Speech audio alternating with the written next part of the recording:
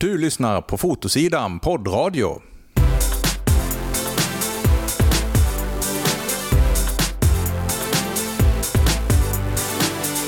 Stort välkommen till ännu ett avsnitt av Fotosidan poddradio.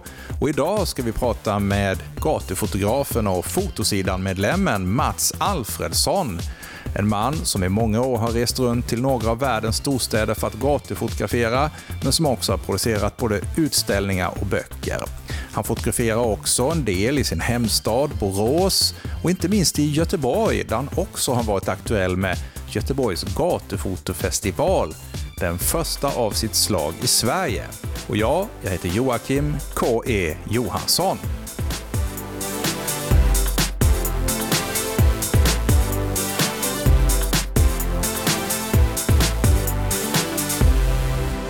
Som sagt, varmt välkomna ska ni vara.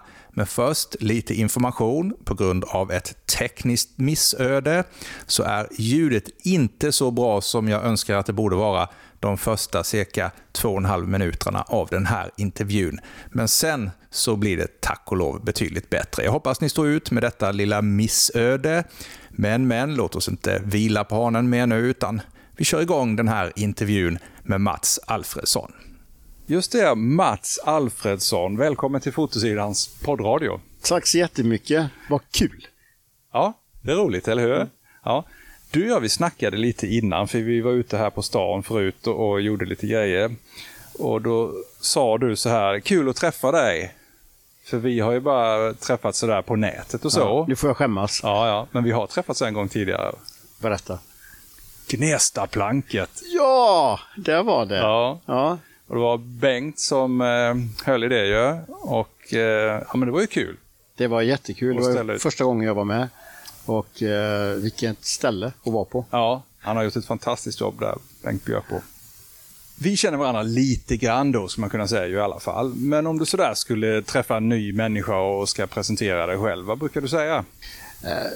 Ja, det där är alltid den svåraste frågan. Men i det här sammanhanget så här, jag är bosatt i Borås sedan drygt 20 år tillbaka i tiden. Idag går i princip all min tid åt till gatufotografering och i sfären runt gatufoto. Jag driver ett bolag som är så här full nisch på workshops, resor, utställningar, bildförsäljning och för närvarande är jag ju då djupt engagerad i utvecklingen av Skandinaviens första gatufotofestival, Gothenburg Street Photo Festival. Men du, om jag inte har nu helt fel, du började ändå din bana någon gång 80-talet, va? Som journalist i Göteborg, stämmer det? Det stämmer. Jag jobbade som journalist 4 år i Göteborg. Jag var 4 år i Skövde faktiskt.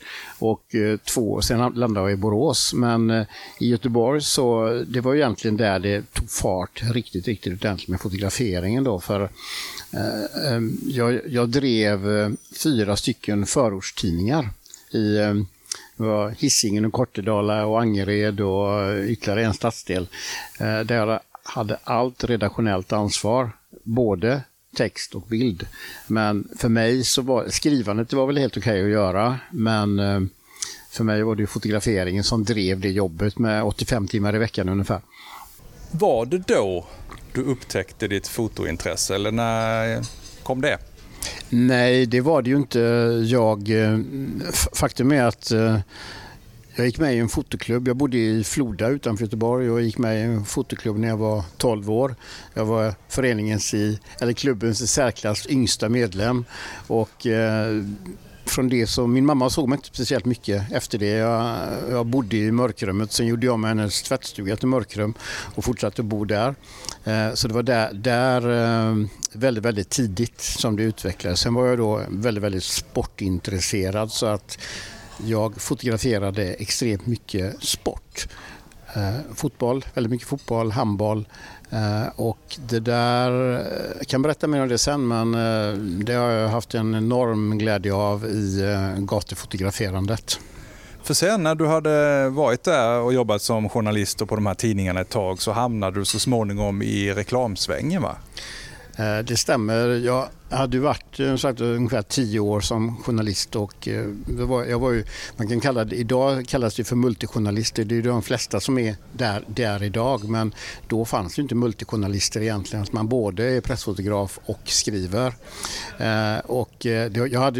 Jag hade så extremt hög arbetsbelastning. Jobbade alltså 85-90 timmar i veckan. Det låter som en saga, men det var sant. För jag tyckte det var så jäkla kul. Till slut tröttnade jag. Och då tänkte jag så här att reklam verkar spännande. Så jag vände journalistiken ryggen. Bra eller dåligt, det vet jag inte, men det var vad jag gjorde och började söka jobb som copywriter på reklambyråer. De ville inte ha mig först, för de tyckte då att journalister är skumma typer. Det är the dark side of the world. Just det. Det har jag också råkat ut för, eftersom jag är också journalist under botten. Att man liksom, om man då jobbar med kommunikation så blir man någon slags Darth Vader nästan. Ja. Och sen då, hur gick det vidare sen där? Efter det så, jag jobbade som copywriter i rätt många år.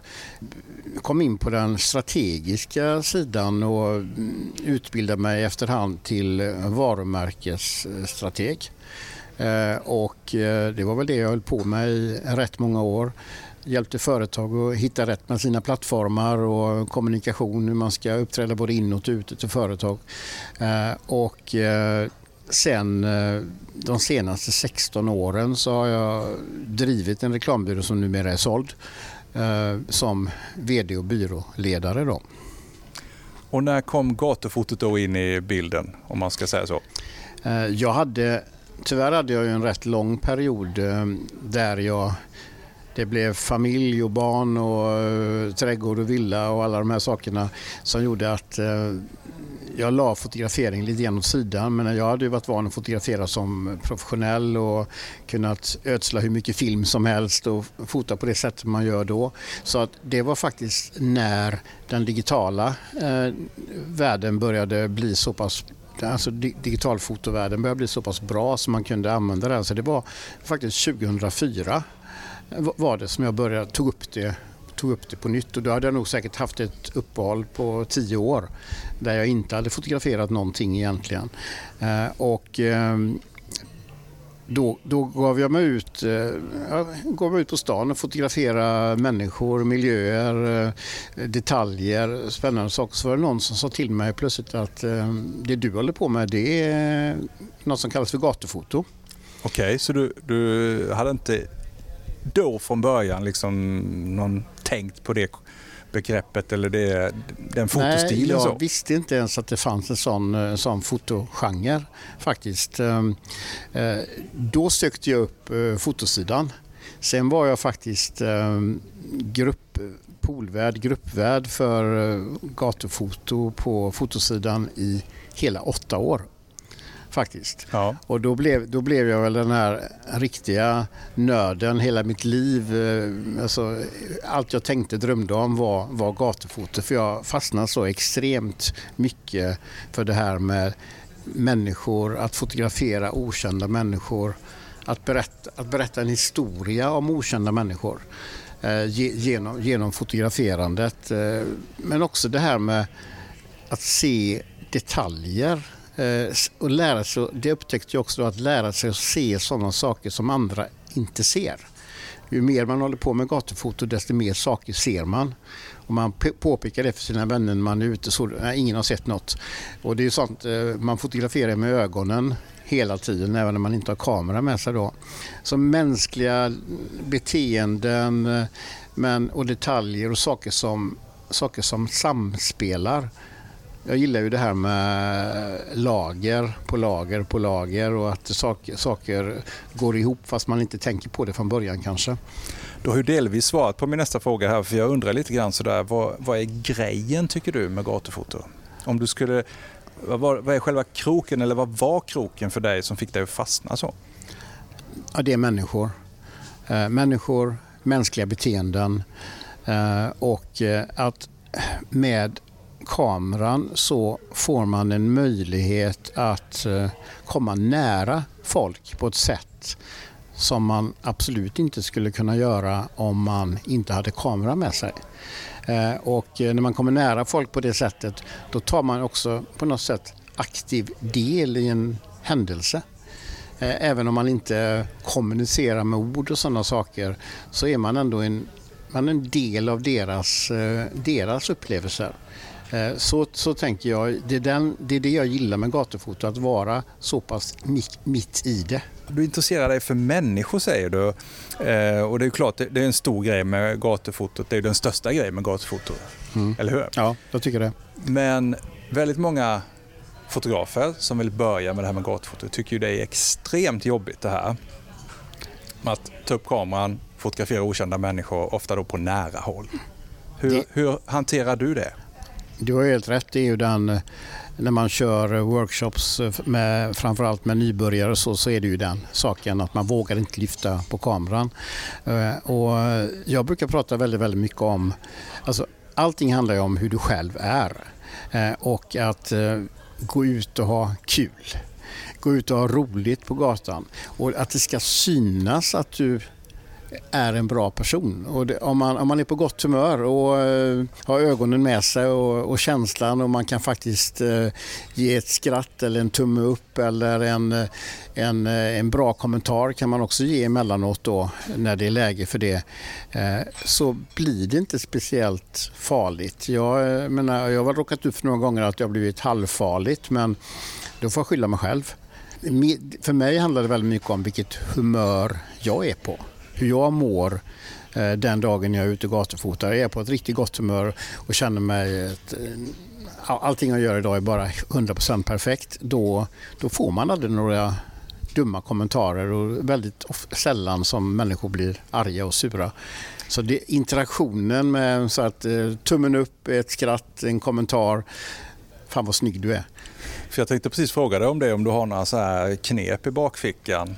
För det är många fotografer som har liksom en uppsättning knep som de tar till sådär. Jag har en rad knep. Jag körde en digital workshop alldeles nyligen, och ett av de här knepen om man inte vill prata med folk, det är ju att aldrig möta blicken på människor. Och möter du inte blicken på en människa du har fotograferat, om inte det är så att du står 1 meter ifrån och du inte har något val naturligtvis, men möter man inte blicken utan tittar över axeln eller ett annat håll, så kan den personen aldrig någonsin veta om du har riktat kameran mot henne eller honom, och då är det oftast bara att glida förbi. Ett mycket bra tips. Det där brukar jag faktiskt själv köra. Ja. Jag ska också säga till de som lyssnar här, om ni hör lite slammer och sål och annat i bakgrunden, så beror det på att vi sitter här på ett hotell mitt i centrala Stockholm. Så att det är det som låter. Men jag tänkte jag ska gå vidare faktiskt där lite med knep och knåp och sådär, och hoppa till det här med taktik. Har du någon speciell taktik när du är ute på gatorna och fotograferar? En del kör ju det där att de står på ett ställe och väntar ut, andra rör på sig hela tiden, några kanske glider in på någon bar eller sådär. Har du någon sån där speciell taktik eller strategi? Nu har jag ju hållit på med det här rätt många år, jag menar så här 16-17 år med gatufoto. Man ändrar ju sig efterhand, och i början var det väl kanske en hel del sådär att man hittade en plats där man tyckte det här är en schysst plats, här kan jag stå ett par timmar och vänta. Jag gör nästan aldrig det idag, utan jag rör mig. Och är mer nyfiken på vad som händer bakom nästa gathörn, eller glider in på en pub, en ölhall och så vidare, och vad händer där inne. Men jag står väldigt sällan still idag, så taktiken är att röra sig och möta nya miljöer, nya händelser. För att det är då också man får de här bilderna med lager på lager, och att det händer saker i bakgrunden och detaljer som samspelar och sånt där. Mm. För att det jag funderar lite på är ju också det här att man skulle, alltså om man generaliserar och yxar till det ganska grovt, så skulle man kunna säga att det finns gatufotografer som är lite åt betraktarhållet. Man håller lite avstånd, man vill gärna inte synas, knäpper en bild snabbt, försvinner in i folkhavet. Och så finns det gatufotografer som nästan deltar i bildskapandet, som till exempel Bruce Gilden som hoppar fram med sin kamera. Det är omöjligt att missa honom. Men det finns ju även andra fotografer som kanske då går in på en krog och pratar med folk och sådär. Om man skulle placera dig på någon skala där mellan de här två? Om Bruce Gilden är en 10 ja. Så är jag väl en 8 i så fall. Du är det? Och det har blivit mer och mer det här att jag matar ett mantra i min skalle att tveka aldrig när du ser en bra bild. Och det beror ju också på dagsformen naturligtvis, men jag plockade faktiskt upp den ifrån Anders Petersen. Där jag såg det var någon utställning han hade där det var en video med honom, och då sa han just det här att bästa tipset, tveka aldrig. Och det har jag försökt bära med mig hela tiden, och när man tänker det, då slutar man också tänka. Bra, va? När man tänker det så slutar man också tänka. Och då ser man någonting så tar man bilden blixtsnabbt i det läget. Och att betrakta känner jag inte riktigt att jag tycker det är så jäkla kul egentligen, utan jag vill vara rätt nära. Jag vill ha närvaron. Ibland händer det väldigt roliga saker, som i en festival eller inte en workshop som jag var med på i London, där det var massa människor som dansade mitt på gatan.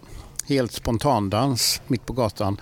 Så jag gick in och dansade med dem. Och då hade min Leica i handen med 21 mm optik och hyperfokalläge. Och så jag dansade och fotograferade samtidigt mitt in i den händelsen då. Man kunde se min hand ibland när den var med och så vidare. Och det var ett rätt kul ögonblick. Och då det är så här att det här kan ju också vara en sån social sport. Ja, så att för dig skulle man kunna säga då att gatufotograferandet är en social aktivitet också? Absolut. Det är det definitivt. Men jag känner det här med närvaron och närheten i bilden. Det är lite grann där Bruce Gilden, han hade ju det här uttrycket att man ska känna, det är först när man känner doften av gatan så det är en riktig streetbild. Det var ungefär så som han sa. Jag älskar det. Ja. Och man ska ju inspireras, och man ska ju inte kopiera människor, men man kan inspireras av vissa saker, och det där är också en sak som jag försöker bära med mig. Det är själva attityden i bilden. Man kan ha två likartade bilder intill varandra, medan den ena bilden är stryt och den andra inte är stryt. Och det handlar om vad är det för attityd i bilden. Vad är känslan i bilden? Så att det jag försöker jobba med mer och mer, det är att gatufoto är en attityd till fotografi. Det är i alla fall när det gäller mitt sätt att fotografera. Så tänker jag. Du sa ju tidigare här det här om att inte tänka utan instinktivt reagera. Visst kan det där vara rätt svårt? Det kan det vara. Jag tror jag nämnde förut att jag hade fotat väldigt mycket sport. Jag fotade säkert sport under 15 år. Olika typer av sport naturligtvis. Jag menar, hockey, handboll, fotboll och sådana saker. Och när man är sportfotograf så lär man sig fota med intuition. Man lär sig, det är helt nödvändigt om du ska bli en bra sportfotograf, att du måste förutse vad som ska hända i detta ögonblick och nästa ögonblick. Den spelaren kommer befinna sig där, bollen kommer att komma dit och det finns en chans att det blir skott i krysset på grund av det, eller tack vare det då. Och den känslan tror jag att jag har tränat upp.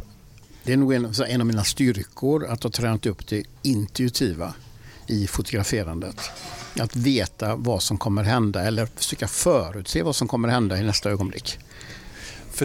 För det jag tänker på där är ju att många som då kanske vill starta med gatufoto, som är nybörjare lite grann, det tar ju ett tag att jobba upp det här, eller hur? Ja, det gör det. Det kommer inte det första som händer när du ger dig ut på gatan med en kamera, utan det tar ett bra tag och blir sådär, fota utan att tänka. Jag ska dra en gammal sliten anekdot och den stämmer så jäkla väl, för rätt ofta så får man ju höra när man har tagit en bild som andra tycker är bra, som man själv kanske tycker är bra också, att där hade du alltid en jäkla tur som fick till den bilden.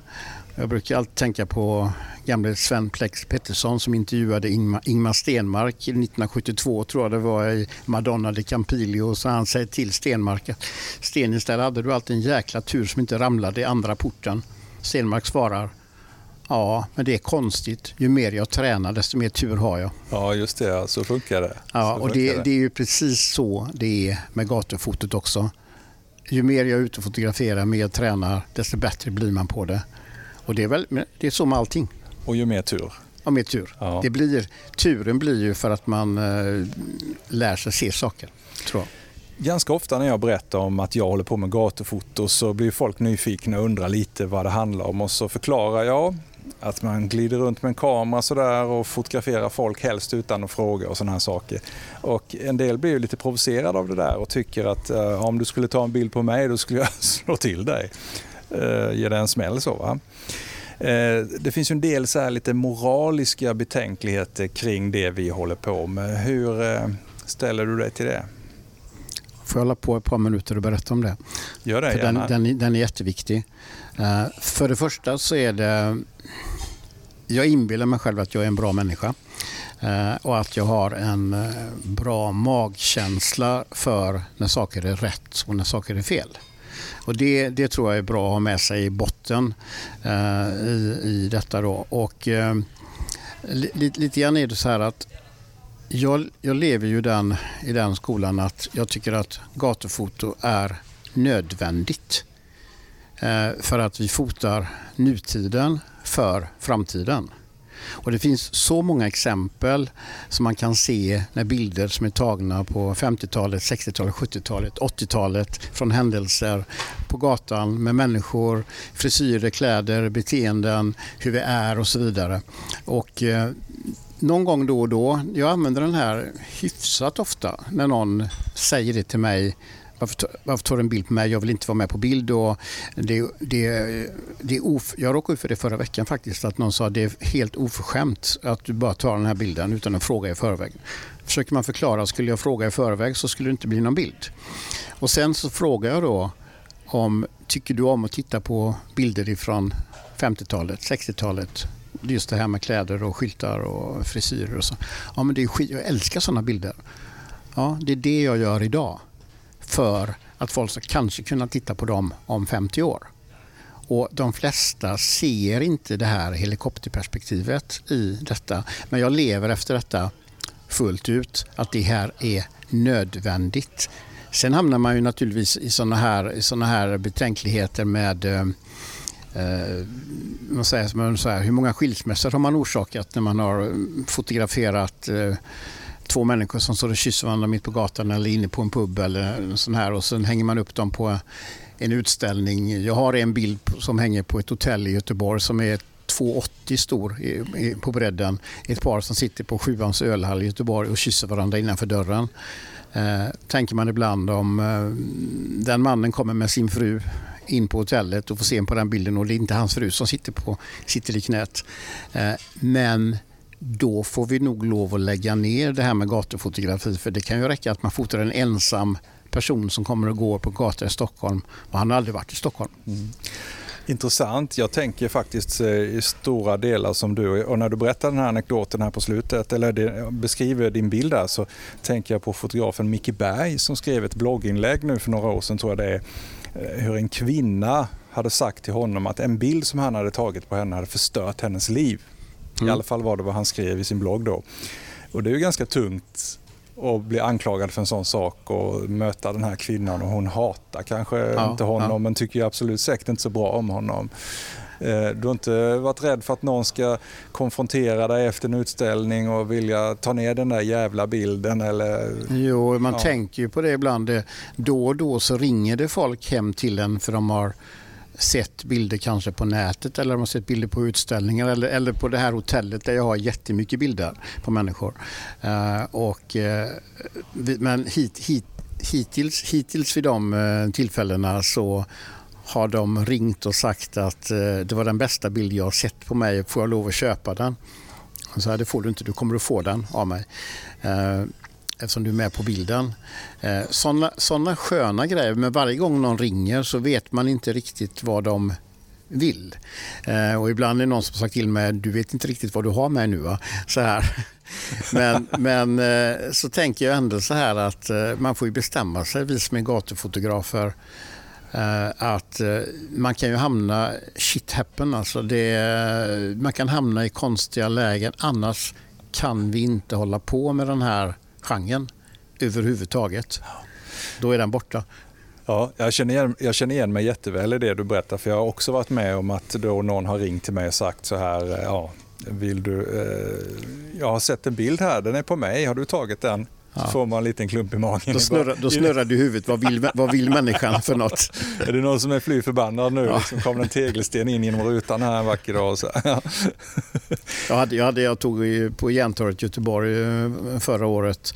Det var en man som ser skitförbannad ut som går förbi en spårvagn där de har en sån här Halloween-skylt med det står skratta bäst som skrattar sist då där, på skylten, och så sån här, en clown med stora ögon.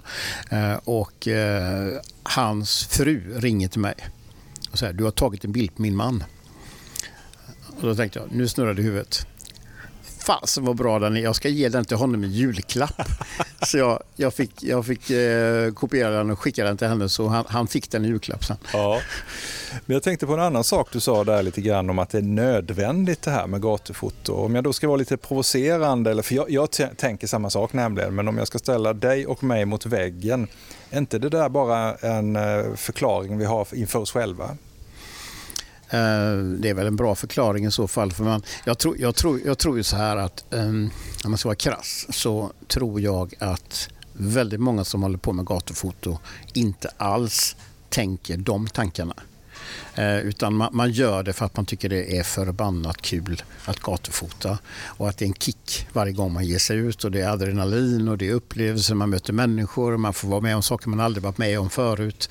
Jag brukar säga det att gatufoto har förändrat mitt liv faktiskt. I grund och botten har det gjort det. Jag har varit med om saker jag aldrig skulle få vara med om utan gatufoto.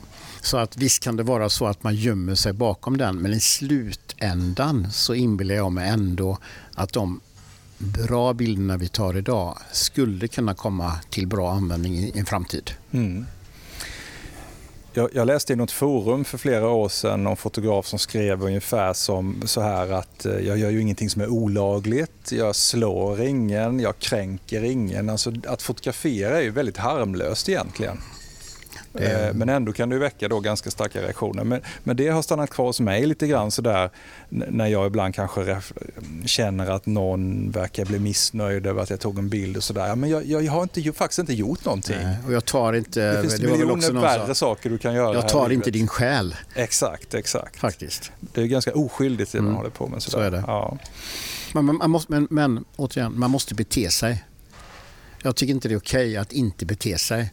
Om man träffar en människa som faktiskt vill säga så här att jag vill verkligen inte vara med på bild, de har sett att jag har fotograferat, då kan man bestämma sig för antingen är jag dum nu eller också är jag schysst och säga jag respekterar, så beter jag mig i alla fall. Jag respekterar, bara för att du ber mig så kommer jag aldrig använda den här bilden. Men jag kommer inte radera den. Ja, men det är smart. Det är smart.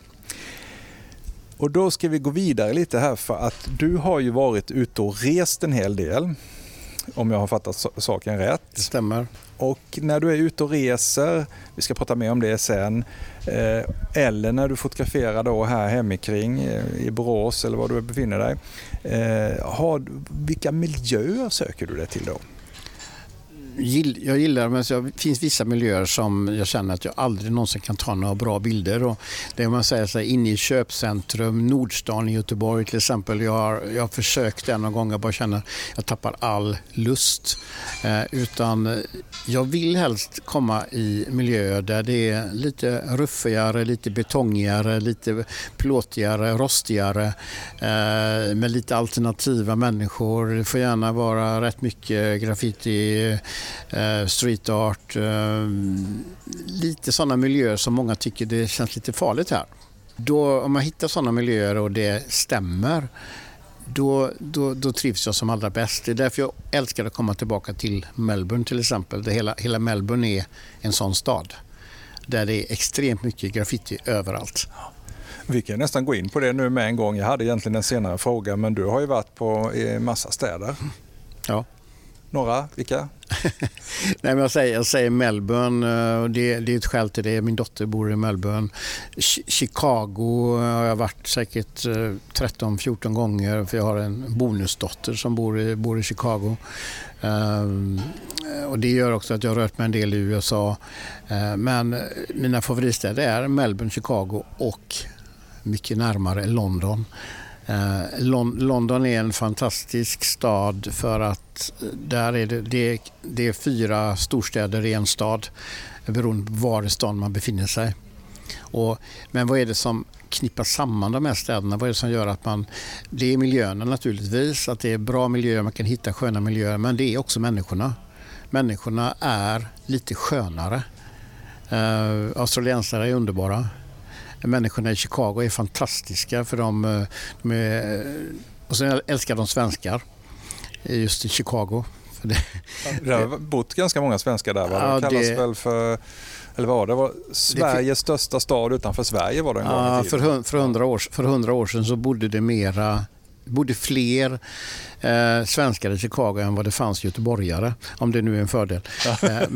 Men det var alltså för 100 år sedan var det 50 000 svenskar i Chicago, så de skapar ju stadsdelen Andersonville. Och den finns ju kvar fortfarande, och det är massa sköna historier där. Men de gillar svenskar. Och fotar man gatufot och de frågar var kommer du från, säger man från Sverige, då är allting tillåtet. Intressant. Jag har varit i Chicago för flera år sedan. Och Chicago är inte farligt. Nej, för det är en myt. Det är en myt. Men det talas ju mycket i nyheten om att det är väl USAs mest våldsamma stad, eller i alla fall mest kriminalitet och så vidare. Det är en stor stad, och om man säger så här, det finns områden i södra Chicago som är rätt otäcka, och även i västra Chicago som är rätt otäcka. Men om man befinner sig i hela den norra delen, i downtown-delen som är rätt stor, så märker man inte av det överhuvudtaget. Intressant information. Vilken stad skulle du säga, eller vilka människor i vilken stad är de mest lättfotograferade? Jag kan inflika då att jag var i Istanbul för några år sedan med min kompis Magnus Fröderberg, och det var ju nästan så att folk kastade sig in framför kameran. Ja. Skojade Magnus och jag om, och alltså, var väldigt obekymrade. Det här är ju en kulturfråga, naturligtvis. Jag sa australiensare är fantastiska människor, sköna, det är alltid hi mate, och det är liksom allting är bara människor man inte känner. Man kommer på gatan och det kommer jag är en gubbe, och så kommer med kameran och fotar en skön tjej som kommer på gatan. Hon bara stannar upp och säger hej. Så här. Och det är rätt skönt. Men sen är det här med kulturen, tycker jag är rätt spännande. Framförallt om man vill fota strandliv och sådana här saker. Det tycker jag är en rätt vass grej, för att om man är i Barcelona till exempel, inga problem med att fota på stranden. Om man är Copacabana, det har aldrig varit, men jag har ju sett människor som fotograferar på Copacabana. Det finns en liknande strand på Kap Verde som heter La Ginia, stor strand med jättemycket människor. Där är det mer så här att om man fotar på stranden några timmar så kommer det fram människor och undrar: jag såg att du har fotograferat, varför plåtar du inte mig? Är det något fel på mig? Och då kan man jämföra med om du tar med dig kameran till en svensk badstrand. Jag lovar 100%, det dröjer inte länge innan polisen kommer och plockar dig. Nej, jag tror också att det stämmer. Och där är det precis, vad kul att du fotograferar, får jag visa upp mig? Men då har de en form av strandkultur, beachkultur. Jo, så är det. Och det är länder där det är varmt och man är van vid att folk är lättklädda. Men det är den här misstänksamheten som är, där är det, jag vet vi pratade ju också om det här med stora och små städer. Och det är ju lite grann sådär, hur lätt fotograferat det är på ett ställe, det beror ju också lite grann på hur stort stället är. Alltså, det är inte på något sätt att måla ut någon stad, men jag hade faktiskt en workshop i Åmål. En street workshop i Åmål, och det var jätteintressant. För där insåg man liksom någonstans så här att det här är en jätteliten stad. Jag har aldrig fotat en sån liten stad förut. Eftersom jag kom utifrån och spelade lite idiot så gick det bra. Det var ett knep då du körde med. Spela lite idiot. Ja. Alltså, du fattar. Ja. Var lite god. Var lite glad och skoja med folk och så här. Och raggarna i Åmål tyckte det var skitkul. Det kommer någon utifrån liksom, som faktiskt pratade med dem. Så det var liksom, du var som främlingen som kom till stan? Lite grann så. Så att annars är det ju faktiskt, det stämmer ju. Ju mindre staden blir, desto svårare blir det. För då kan vi ju passa på att hoppa över till den här frågan som jag har här. Jag plåtade ju flera år nere i Karlskrona som jag kommer ifrån. Som är en liten stad, ungefär 65 000 invånare. Och du har ju plåtat i Borås som har väl ungefär 110 och sånt där, va? Stämmer. Så det är 2 ganska små städer ändå, får man ju säga. Du har redan berättat lite nu, men har du några andra erfarenheter från det här med att fotografera i en liten stad? Det antingen projicerar jag egna problem här för att man målar upp saker i huvudet. Jag tycker det är svårt att fota i sin hemstad för att man känner så jäkla mycket människor för det första. Nu är 110 000 rätt mycket ändå så man kan ändå gå på stan utan att höja på alla. Men misstänksamheten är dock lite större. Nu ligger Borås väldigt nära Göteborg så att det är inte så farligt. Men ju mindre städer desto mer misstänksamhet. Och man undrar, och man tror inte det är, framförallt det att man inte tror att det är lagligt. Vad håller du på med? Och så vidare och så här då. Men det är ju, man ska inte sluta för det är ju en utmaning och jag tycker lite grann det här missionera gatufoto och utbilda folk är kul. Har du några inspirationskällor sådär, några förebilder bland fotografer eller filmare eller konstnärer i övrigt? Det har jag. En som jag gillar extremt mycket och det jag nämnde hans namn förut, Anders Petersen.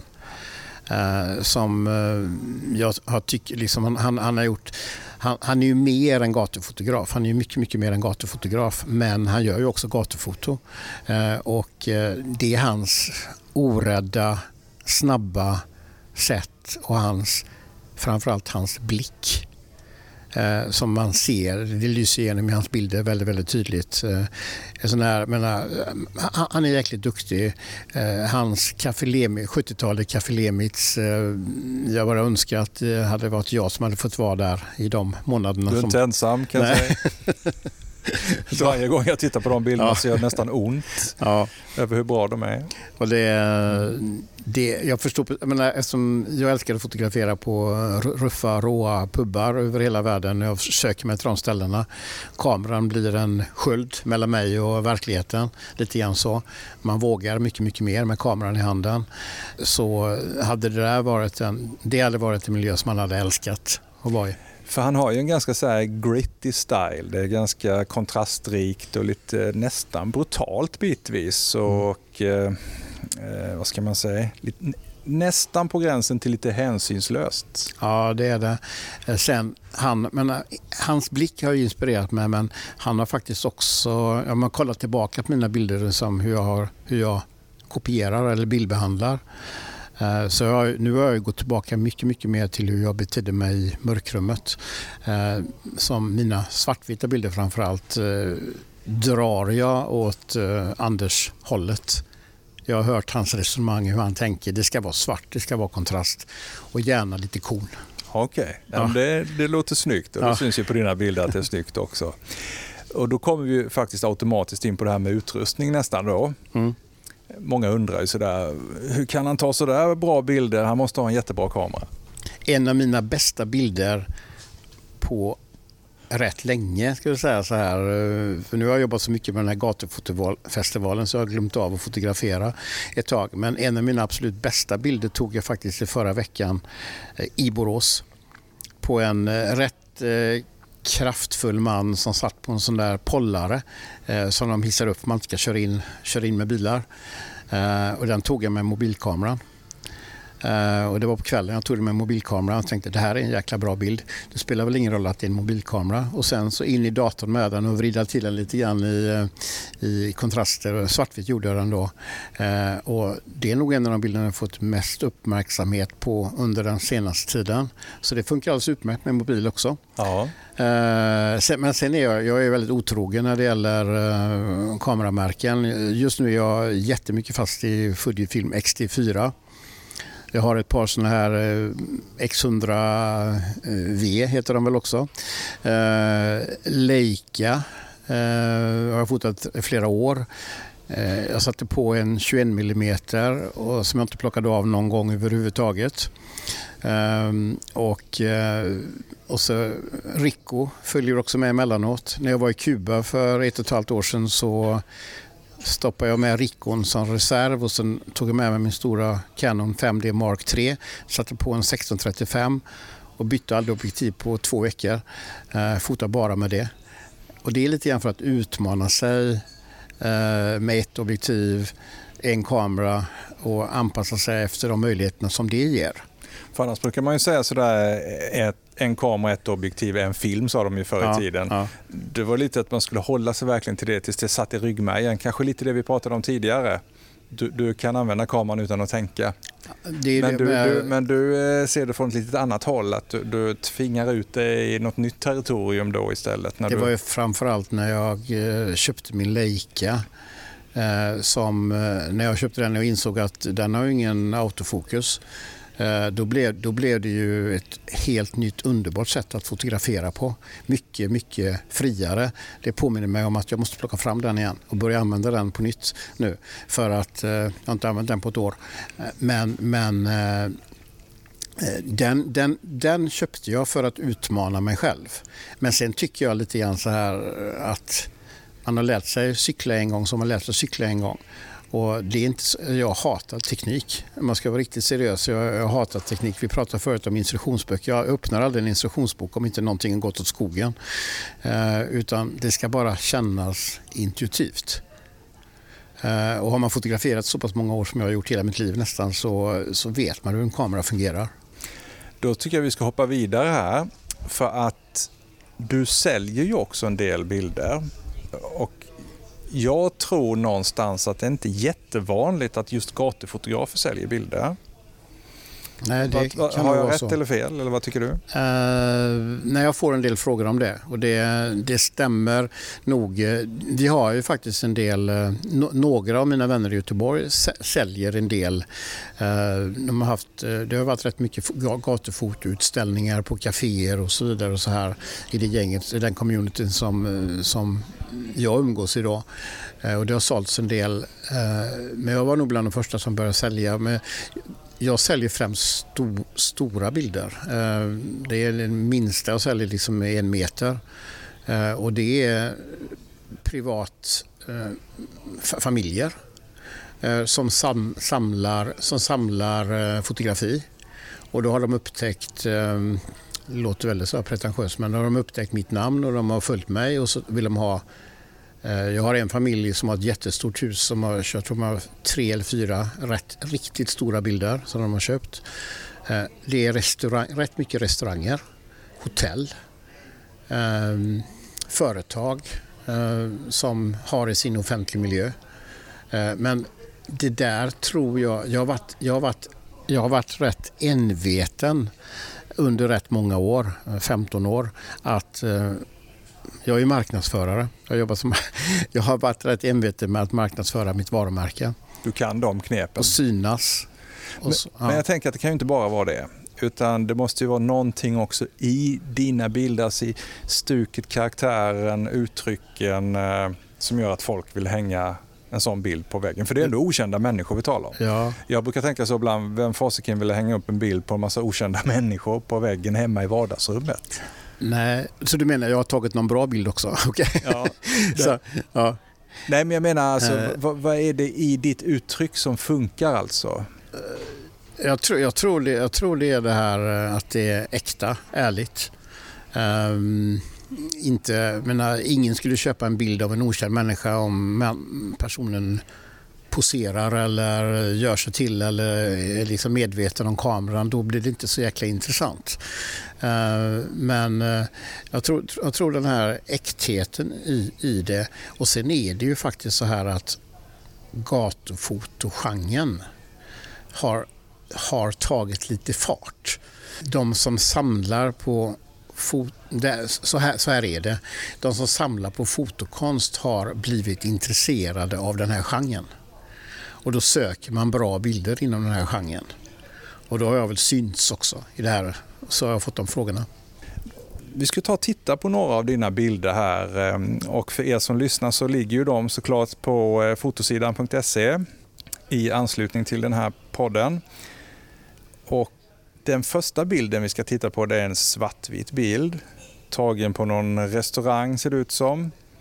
Det är en man, kanske i övre medelåldern med vitt skägg, som sitter och tittar, eller om han pratar i telefon. Han pratar i telefon. Han pratar i telefon och han tittar liksom rakt fram eller bort i fjärran lite grann. Och så mitt emot honom sitter en liten knatte med hakan på bordet och stirrar på honom. Berätta mer om den här bilden. När det gäller den här bilden så brukar jag tänka så här också, att det här är ett jättebra bevis på att alltid ha med sig kameran. Även när man går in på, det här är ett café i Lissabon. Och att man inte lägger ner kameran, utan man har med sig kameran, för då har man tur.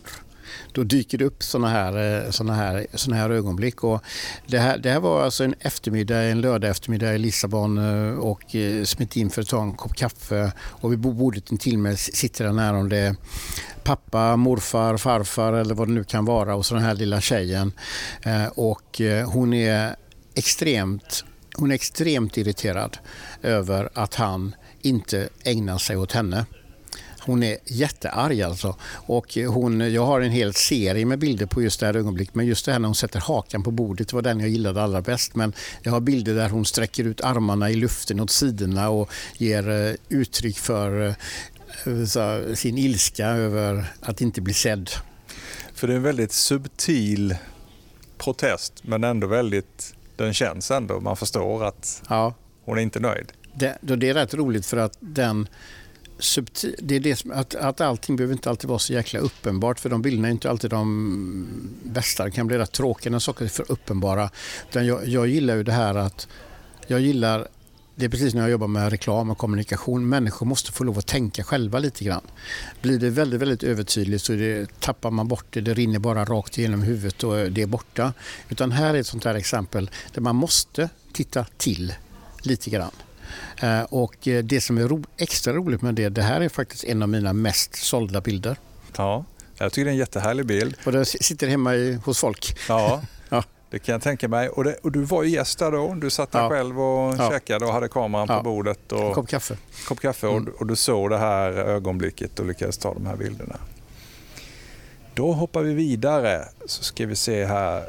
Nästa bild som jag tycker är intressant är tagen också i någon slags restaurangmiljö.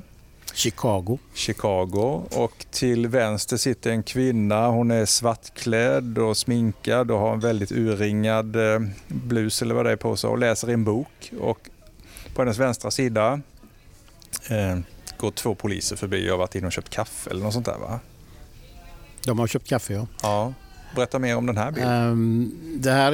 Det här är sånt här, man kan gå tillbaka till det här att aldrig tveka.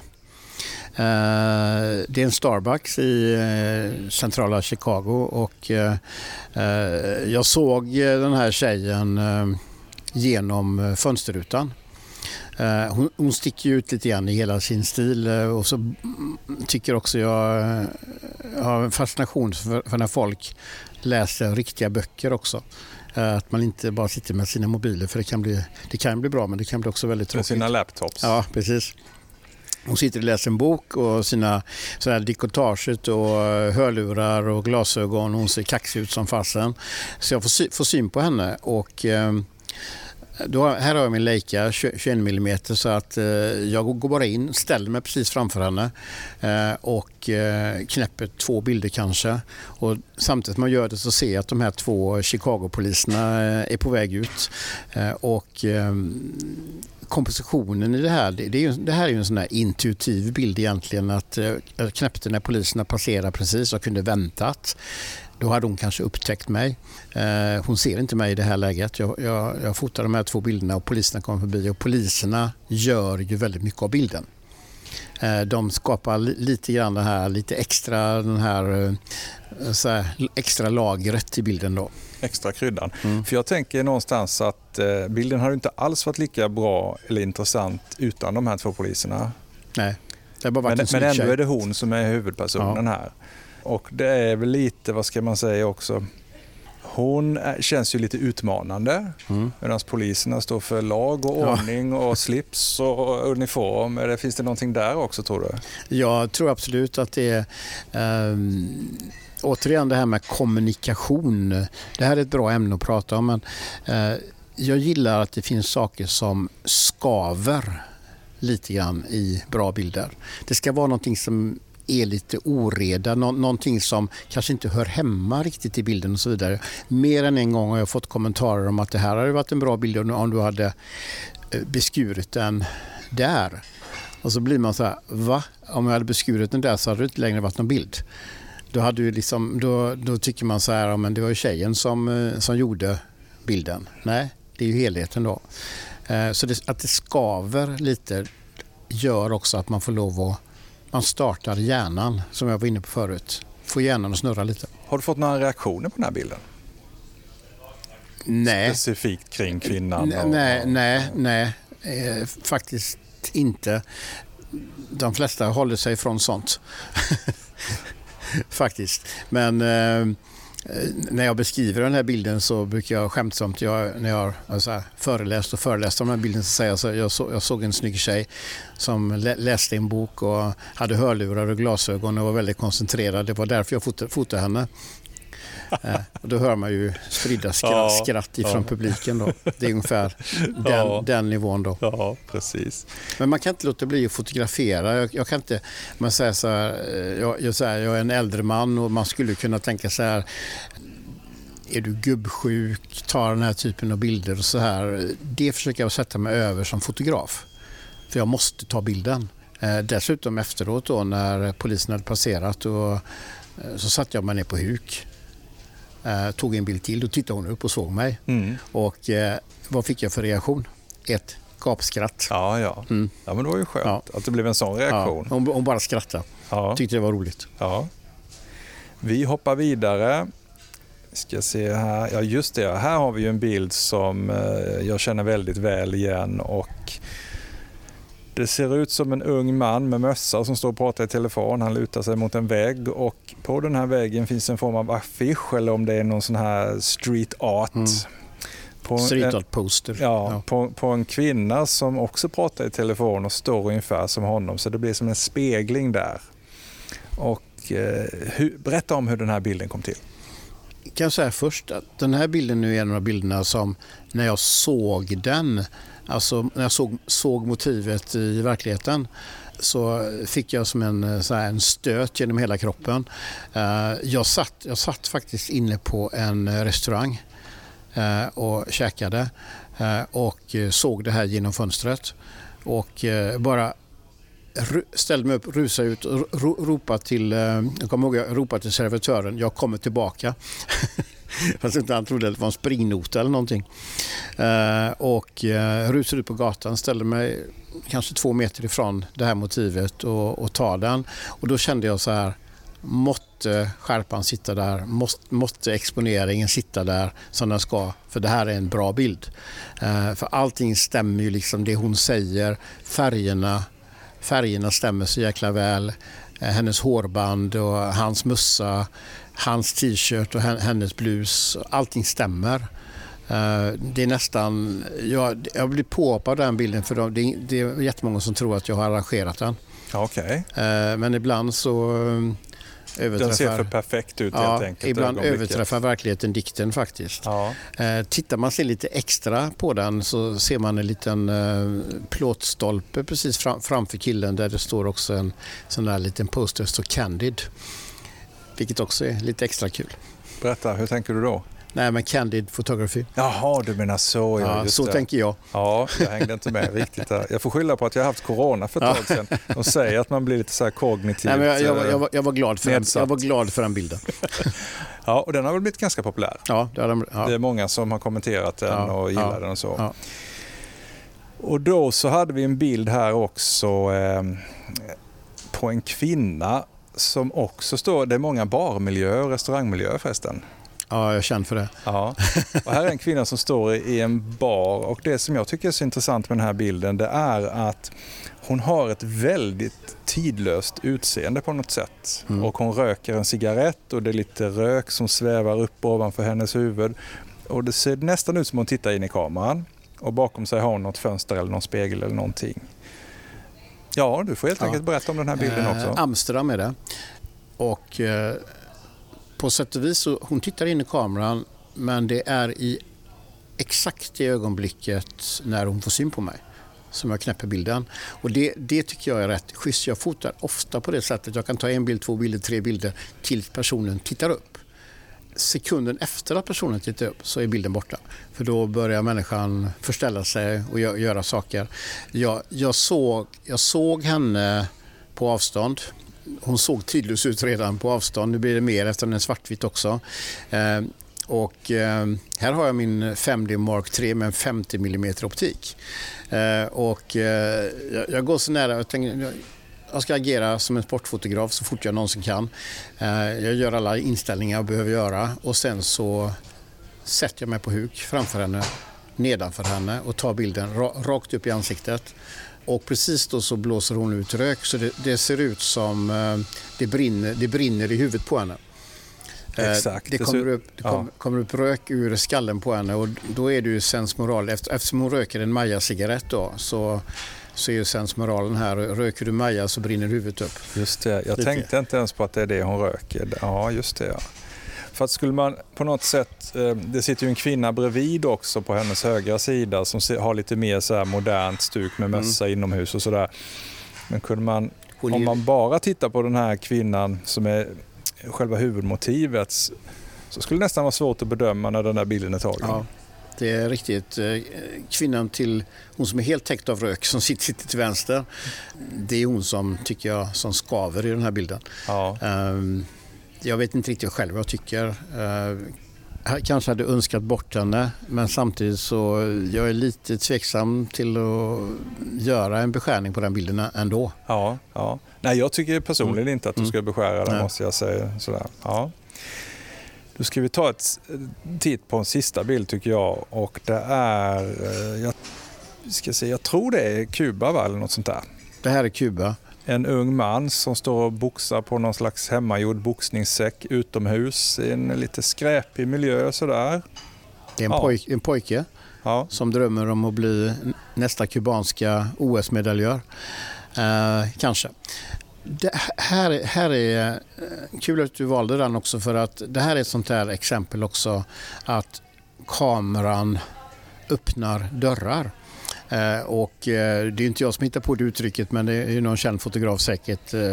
Passet till det okända är ju kameran också, framförallt i gatufoto tycker jag att det är passet till det okända. Kuba, mitt inne i centrala Havanna, går på gatan, och så kommer det en man i dörren till ett hus. De som varit på Kuba vet ju att väldigt många hus ser ut som de ska rasa vilken sekund som helst. Och han vinkar helt enkelt med handen. Kom in, så här. Och då kan man välja, ska jag komma in eller ska jag inte komma in? Ja, och det kan ju vara lite ändå tvekande. Jag valde att följa efter honom. Och det här huset såg ut som det hade varit utsatt för en bombattack ungefär, liksom, för det var bara ett hål rätt upp. Och de hade spikat en trappa, en väldigt skranglig trätrappa. Gick upp, jag tror det var 4 våningar uppåt. Och han sa kom så här. Så jag följde efter honom. Och på varje våning så var det som ett litet hål i väggen. På en våning så satt en gammal kvinna i en gungstol och gungade med ett spädbarn i famnen. Det blev också en bild på vägen upp. Hon bara tittade på mig så här. Liksom, ja. Och sen så när jag nästan var uppe på taket, för det här är på taket på det här huset, så möter jag 2 stycken skällande pitbulls. 2 stycken. Och han säger ingen fara så här liksom bara okej. Och det var det inte heller då som tur var. Och kommer upp på det här taket och då står den här lilla killen där och boxar på den här hemmagjorda boxningssäcken. Och den är alltså upphängd i en tv-antenn. Okej, en tv-antenn. Så en gammal tv, det ser man inte där, men det är en tv-antenn. Och ingen bryr sig om att jag kommer upp där. Han tittar inte, han fortsätter att boxas bara. Så jag tar lite bilder och sen så går därifrån. Men han ville i alla fall visa upp sig då? Ja, det var kanske hans pappa det här. Han som vinkade in mig. Okej, så det var inte... så han tog upp det dit. Han tog upp mig dit. Ja. Okej. Men då blev det här var ju lite intressant därför att det rör sig ju lite i gränslandet mellan gatufoto, om man nu ska hålla sig till den traditionella skolan, och lite mer reportage, journalistiskt foto. Dokumentär, lite så. Ja. Det är ju en tunn linje ibland. Precis, och jag tänker personligen att den där ska man ju kunna träda över om man känner för det. Mm. Jag bryr mig inte om sånt riktigt. Jag har en egen liten genre som jag... när folk kan säga det där är väl inte gatufoto. Det är ju snabba gatuporträtt. Man möter en jäkligt spännande, intressant människa som man tar ett porträtt på. Men där har jag en regel. Det får ta liksom 30 sekunder, max en minut eller någonting. Det är en människa man inte känner och man arrangerar inte någonting egentligen. Men den typen av porträtt, jag tycker om att ha med mig dem från resor. Jag tror vi ska ta och titta på en sista bild här. Jag ska bläddra här bland dina bilder och se. Just det var också faktiskt en kvinna i en bar. Också en svartvit bild. Hon står vid bardisken och hon är omgiven av mestadels män som tittar åt lite alla håll. Hon håller en drink eller någonting i handen. Och så tittar hon, eller hon vänder ansiktet snett uppåt och har ett jätteleende. Ja. Hon ser ut antingen som hon skrattar åt en kommentar eller som hon tänker på något helt fantastiskt. Väldigt lycklig är hon. Ja, hon ser väldigt lycklig ut. Ja. Den här bilden är tagen i London. Det här är exempel på när man fotar inne på barer, så kan man inte bara gå in i en bar och ställa sig och fotografera, utan ska man fota i en bar så behöver man tillbringa ett antal timmar där inne. Tänk den här Anders Petersen, lite så här, förebilden.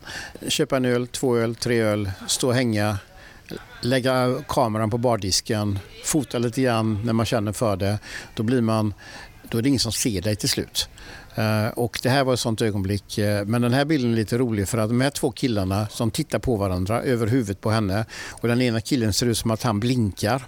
Ja, precis. Som att de har det ser ut lite grann så här. Jag har fått jättemånga kommentarer om den här bilden. En del tycker att den är otäck, att de har en plan, att hon blir lurad.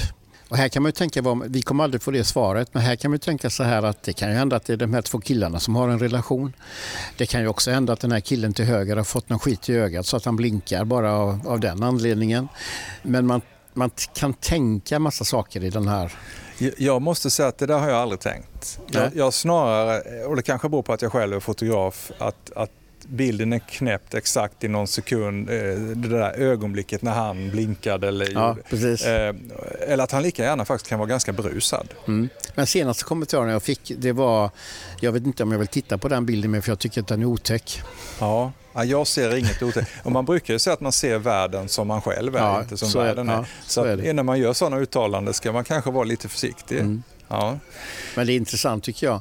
Det är därför också jag tycker att det är senaste åren jag försöker låta bli att sätta titlar på bilder. För titlar drar åt ett visst håll och då finns det en stor risk att människor inte ser annat i bilden. Det är ju många fotografer som känner samma sak. Okej, men då har vi tittat på några av dina bilder. Jättekul, intressant, alltid roligt att höra liksom bakgrunden och sådär. Men om jag då ska vara lite fräck och säga så här, du verkar trivas bra i barmiljöer. Ja. Med en öl i handen och kameran på, vad heter det? Jag har ingen röd näsa ännu. Nej. Du är inte ensam om att trivas i en barmiljö kan jag säga. Jag tycker vi ska gå vidare då. Och då tänkte jag fråga dig så här. Hur skulle du säga att det står till med gatufotot i Sverige 2021? Jag tycker så här. Det har varit lite öken under rätt många år. Det har varit lite öken under rätt många år. Men att under de senaste åren nu så har det hämtat hem sig på ett väldigt bra sätt. Jag lever ju i Göteborgsmiljön och det var ju en anledning också till den här, när vi satte den här festivalen. Vi ska prata om den alldeles strax. Jag tycker att gatufotot i Göteborg, eller inte i Göteborg utan i Sverige, är på väg upp. Och jag tycker att intresset för gatufoto börjar öka på ett väldigt bra sätt. Det är jättemånga människor som hör av sig, som är nyfikna, som är intresserade. De workshops man har, både digitalt nu och i verkliga livet, har dragit ett stort intresse och mycket folk vill veta, men det är rätt mycket nybörjare. Så du menar att intresset för gatufoto växer? Ja. Är det så att det växer nu även utanför gatufotonördarna, om jag ska använda det uttrycket? Ja, det gör det. Och det är ingenting som man sitter och gissar om. För det vill säga, vi som umgås i det här gänget i Göteborg, vi kan se det väldigt, väldigt tydligt att det kommer in nya människor i den här sfären som är skitnyfikna på vad är det ni håller på med, vad är det ni gör. Så det växer. Och de vill veta vad gatufoto är, vad det handlar om och sådär. Ja, det är stor nyfikenhet. Jätteroligt. För jag har nästan fått känslan lite av att det är tvärtom. Men det kan nog vara för att jag själv inte liksom är inne lika djupt i det alltid nu hela tiden. Plus att det som händer bland fotografer är ju inte alltid samma sak som händer hos omgivningen. Nej. Ja, det är ju så här, det är kanske lite fel, men Västsverige och Göteborg är ju bara en liten del av Sverige, men jag relaterar ju väldigt mycket till vad som händer i Göteborg just nu. Och det är där jag känner att det bubblar och fräser, och vi kan göra nästan hur mycket som helst nu. Det kommer människor. Det är kul att du säger det, för jag har ju frågan här då om det här med Stockholmsfixeringen. För det är ju ändå så att väldigt mycket i Sverige är Stockholmsfixerat. Det är det. Och mycket av det som händer handlar om vad som händer i Stockholm. Och när jag tittar på dig och dina bilder och allt du håller på med i Borås och Göteborg, så tänker jag lite grann, har du också där någonstans en plan om att sätta lite andra delar av Sverige på kartan? Komma bort från det där Stockholmsperspektivet när det gäller gatufot till exempel? Jag tror, jag var tvungen att tänka igenom den frågan.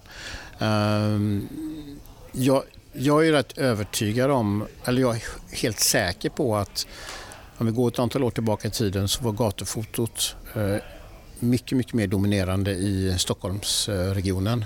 Definitivt. Så när jag började som värd för fotosidan, när jag var där 8 år, då var det ju extremt mycket Stockholm. Och väldigt lite Göteborg. Nu är det tvärtom. Okej. Ja. Det kan hända, det har jag ingen vetenskap för, men det är min känsla. Intressant. Återigen intressant iakttagelse. Och då ska vi faktiskt komma till det här med gatufotofestival i Göteborg i september i år. Vad handlar det om? Det handlar om att arrangera Sveriges eller Skandinaviens, Nordens första gatufotofestival. Och det här är på tiden, den blir 17-18 september i år. Och det är på tiden för att tittar vi runt om i världen så finns det mycket sådana här festivaler. Jag har varit på ett antal av dem och det är skitkul att gå på dem. Det lockar mycket människor från hela världen som reser kors och tvärs för att träffa likartade personer, nördar, utvecklas tillsammans, ha kul, återigen ta en annan öl, lyssna på föreläsare, kolla på bildutställningar och så vidare. Har inte funnits här. Därför så kände vi att det är på tiden att vi gör detta. Det är bra läge att göra det. Så då tog vi det beslutet. Och bara sista frågan då, vad är din roll i det här sammanhanget? Jag är projektledare för festivalen. Det låter kul. Ja, det är det. Vi har hållit på med det här, man kan säga, när vi sjösätter festivalen så har vi i princip jobbat med det i 11 månader. Och vi började i oktober 2020. Och sen har det varit intensivt. Vi har haft 2 möten i veckan, både via digitala möten men också hemma hos varann. Och planerat och fixat och grejat. Så att vi har levt med det här nu i 8 månader. Och det blev den sista frågan till Mats Alfredsson, och det här blev lite avhugget på slutet kan tyckas, men egentligen så skulle vi haft ett inslag till här som blev struket. Men stort tack som sagt till Mats Alfredsson för denna intervju, och stort tack också till er som har lyssnat.